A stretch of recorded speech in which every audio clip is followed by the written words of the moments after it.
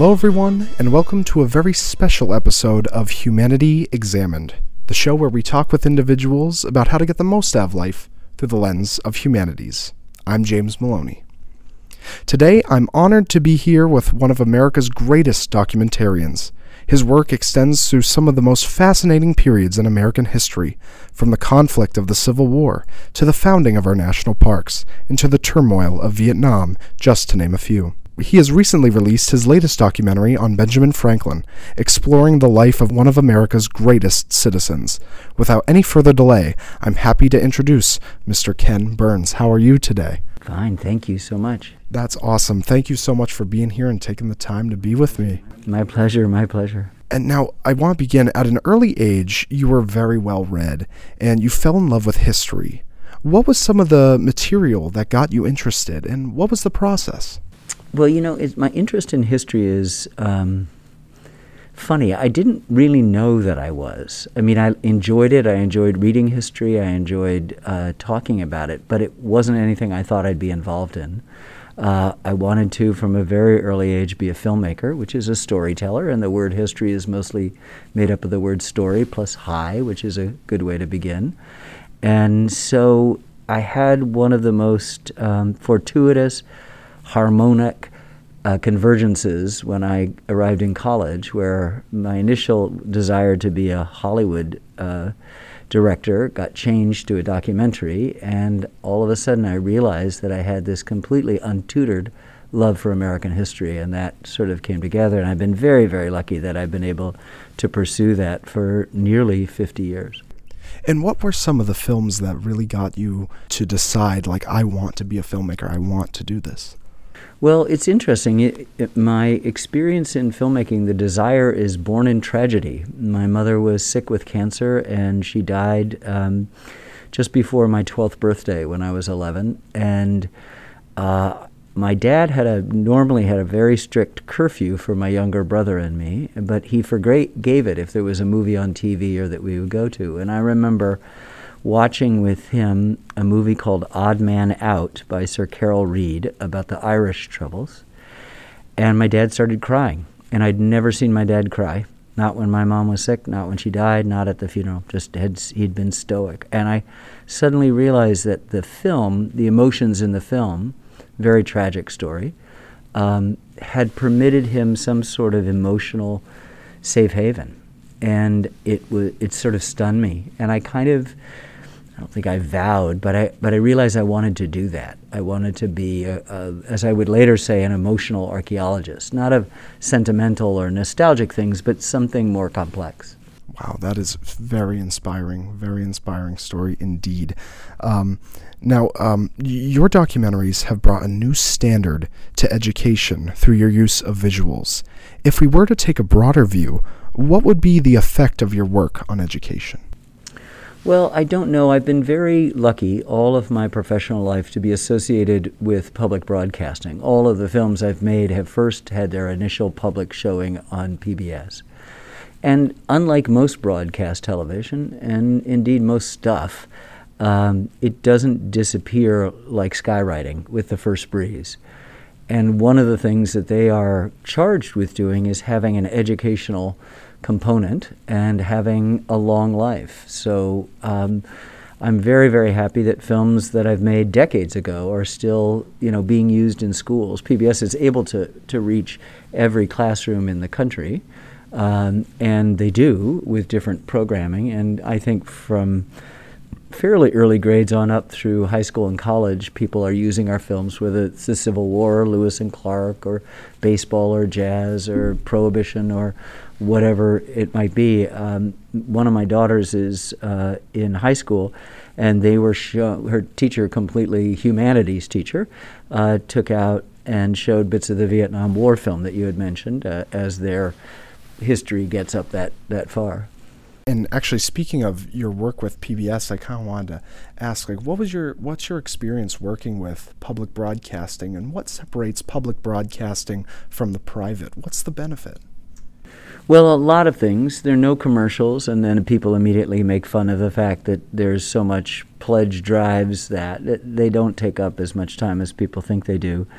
For me, it's that I have been able to be, every film that I put out is the director's cut.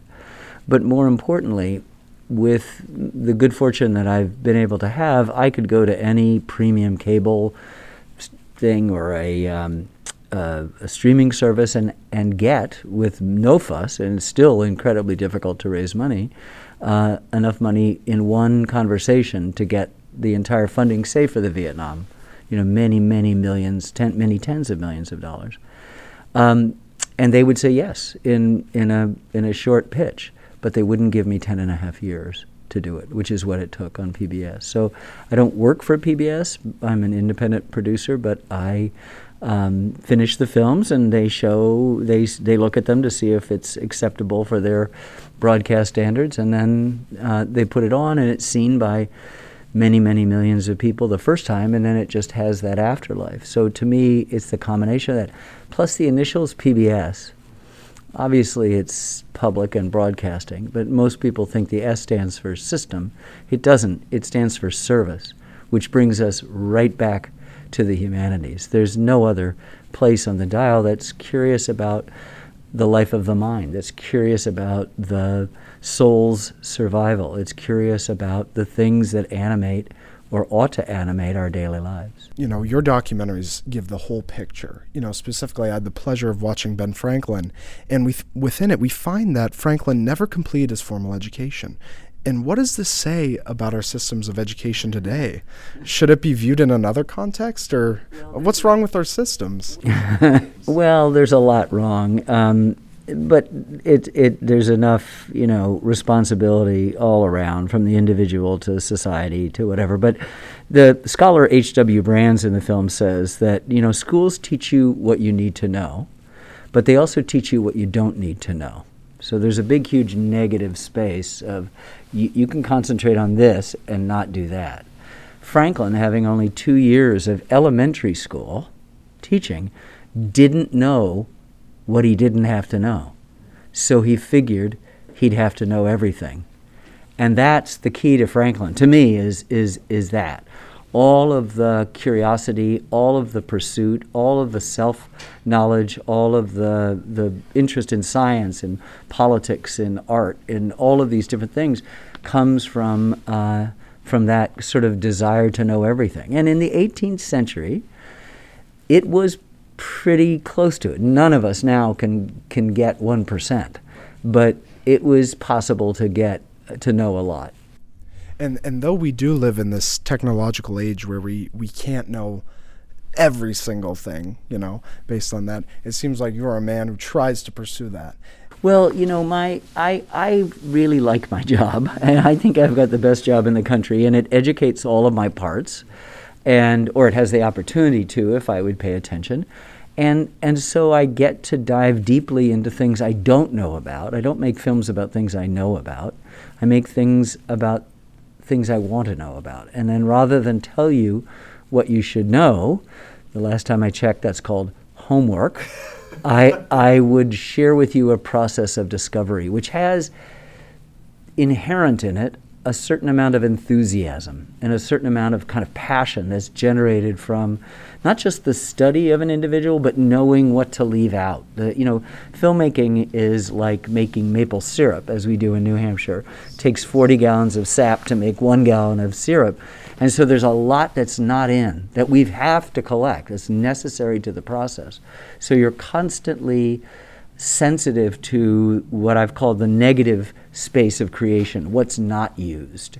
And I think there's some excitement in being able to generate a story out of something, because life doesn't organize itself into stories. Life is seemingly chaotic. And what we do, and we've done it, Aristotle is the first one to sort of decide to set down the rules of it in his essay Poetics. Beginning, middle, and end, protagonist, antagonist, climax, denouement, all of those things they come essentially from Aristotle. And everybody recognizes it. Everybody follows that, the unwritten, sometimes unspoken laws of storytelling, which is organizing human events. And that's what we have to do. And there's a kind of excitement coming from that when you're trying to tell somebody as complex and as multi-talented as Benjamin Franklin. So what's on the cutting room floor is always good. It's not bad. It just didn't fit. And there's an exhilaration in having to make a choice. It sounds probably very strange, but there are things that I really wish could be in the film, but I know in my heart they cannot be, and that's a good thing, that we were able to impose some sort of discipline. Absolutely. And on that note, out of all of your documentaries, which has been the most fun to work on? Oh, fun, I don't know. They're all hard to do. Some are very, very complicated and difficult. Vietnam was very difficult. I've just finished a film that will be out in the fall on the United States and the Holocaust.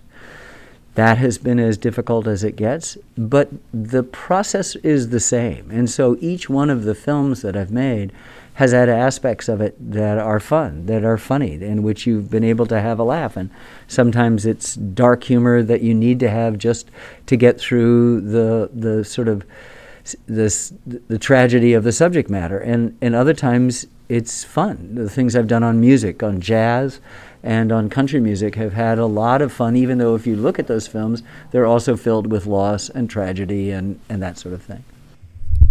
Yeah, absolutely. And out of all that research and events that are gone through, I mean, who out of all the Americans that you've studied are probably some of the most interesting that you've seen? Ben Franklin is really up there. I've been a fan of Abraham Lincoln, but I think I would have to say that if I had to pick one, it would be Louis Armstrong. I was so stunned that in jazz studies, nobody can agree on anything. And the arguments are vociferous and heated in a way that I hadn't experienced on any other film. Not baseball, where the passions are high, and not the Civil War, where you'd expect things to be at the most sort of boiling point. All of the scholars from different perspectives argued vociferously, but the passions of jazz really surprised me. But just about everyone agreed that Louis Armstrong was this gift from God. He is the most important person in music. I didn't say jazz in the 20th century. He is to music what Einstein is to physics, what Freud is to medicine, and what the Wright brothers are to travel. It's a quantum change that he's able to affect. And everybody would say to me when we'd interview him that he is a gift from God or an angel. And in the course of my travels around, I was introduced to a woman who, for lack of a better word, is some sort of medium or something like that.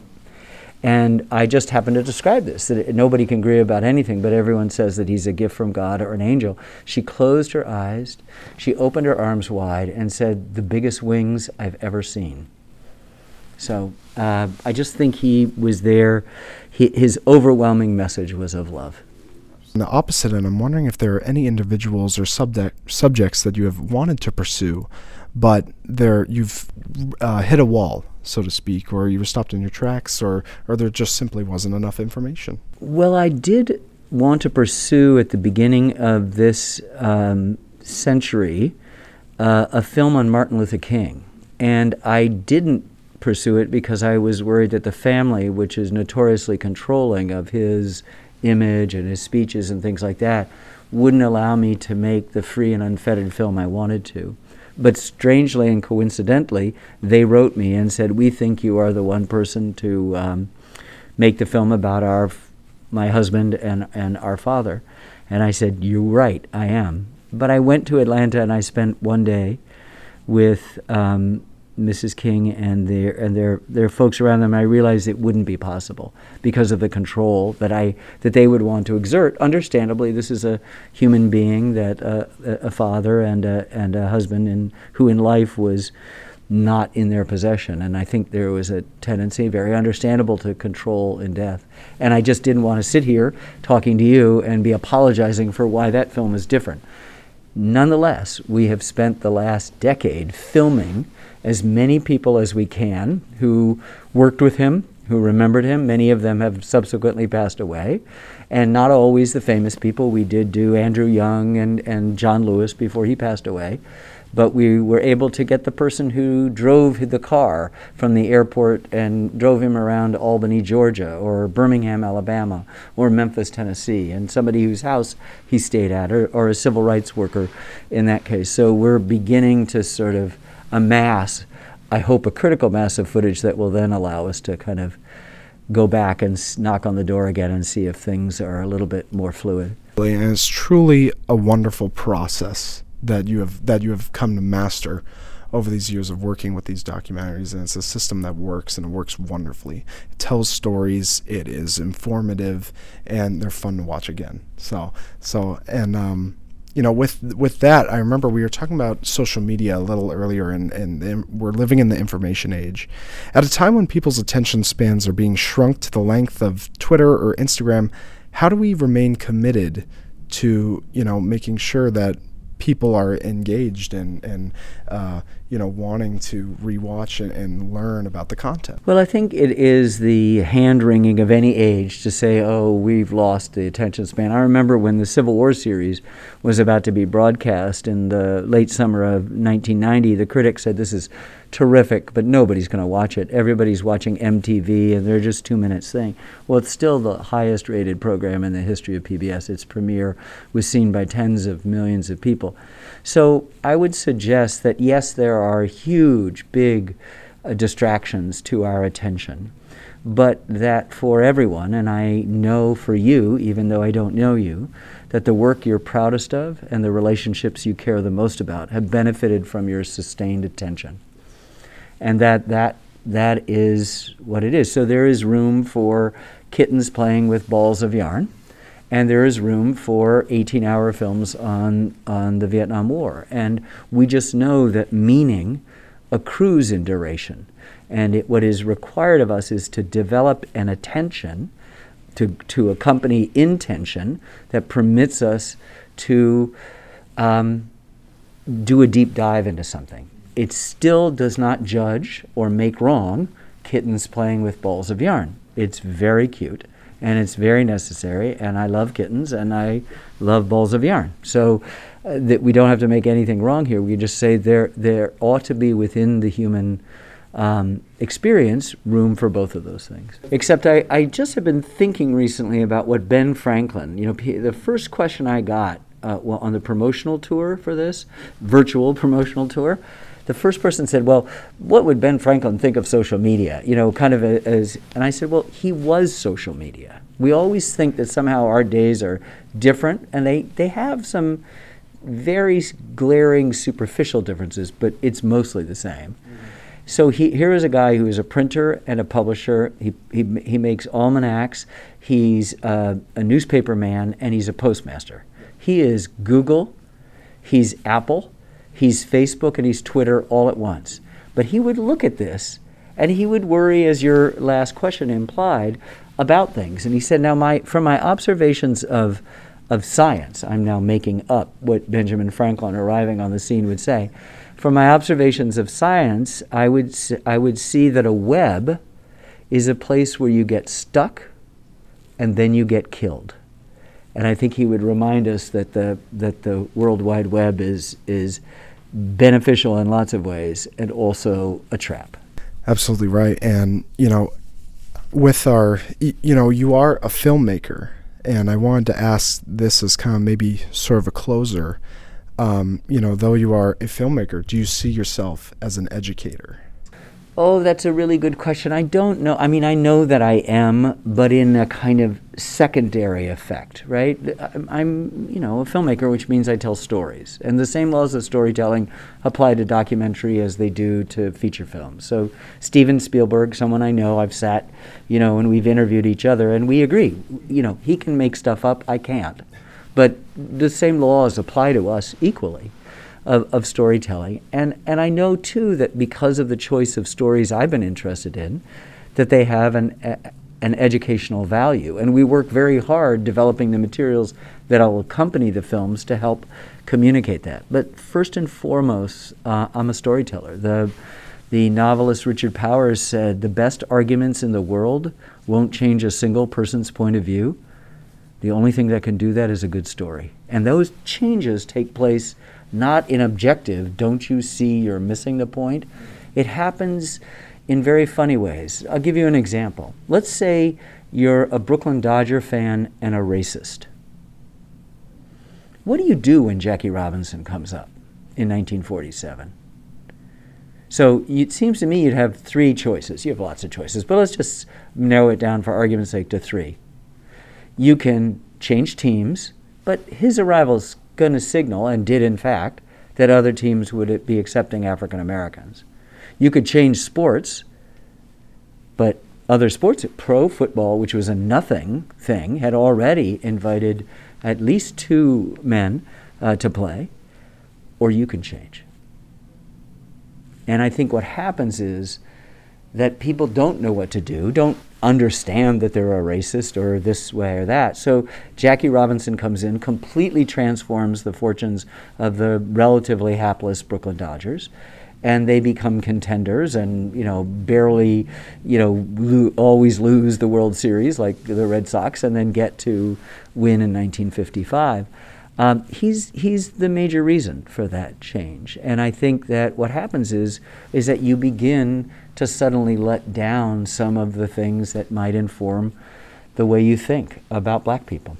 And if you're a kid and you're being taught one thing by the neighborhood, by your parents, and you're still seeing this as a hero, this is a great thing. And if you're an African American kid, it becomes a door of possibility because that has been excluded. Our so-called national pastime is not until April 15th, 1947. Anything before that you can't call a golden age or really great, because systematically what we later learned, some of the greatest, if not the greatest players, had been excluded. Yeah, wow, super insightful, and a wonderful example with that. Just one final question to go along with this is, how can we be better educators in our society today? Well, I really think that education is the front line of the most important aspect of how we stitch ourselves together as a people, as a society, and we know that tapestry is very worn and frayed. And so I don't have any position, I'm not in any position to lecture or to tell people how to do it. I know that we are in a visual age, and so that sometimes visual materials can at least invite people to the table. The book is still the best machine I know. So to me, telling stories is an important way. I remember I walked into a world history class in 11th grade with a guy teaching it named Randy Peacock at Pioneer High School in Ann Arbor, Michigan. And he started talking about the assassination of Rasputin, this sort of mystical kind of grand vizier to the Tsar. And even the kids who draw pictures of horses in the back seats, even the kids who were the fooling around kids, disruptive or not paying attention, even those, everybody had their eyes riveted and their mouths wide open as he described that the poisoning and the stabbing and the shooting still didn't get him as he went into the river and came up through the ice and finally drowned. All of us were just, lit on fire by a good story. And so I go back to Richard Powers saying it may not be in the service of changing people's minds, but it is a way that human beings communicate to one another as they organize the events that have just gone before. Honey, how was your day? Or, tell me about the Vietnam War. That's the same question. And it is our responsibility as human beings to try to organize that in a way that both presents it as a story, but also has the possibility of having the whole be greater than the sum of the parts, which is, at the end of the day, all you ever want out of anything. The experience of drinking a cup of tea in the morning, of driving on a road you haven't been on, of driving on a road you've been on every single day of your life, of meeting a new friend, of being with a friend you've known all your life. all of these require a kind of reinvigoration that can happen when your senses are heightened that way. And I think stories are one of those things that, art, music, faith, all of these things have the possibility of waking us up from the ordinary torpor that is our lives. Absolutely. I totally agree. Storytelling truly is one of the best forms of education, one of the best ways of teaching lessons and showing us our humanity. That's all the time we have for this episode of Humanity Examined. Mr. Burns, thank you so much for taking the time to talk with me. This was a very fruitful conversation, and I'm sure that our audience will love to hear your words today. To our listeners, thank you for tuning in, and we will see you next time. Take care.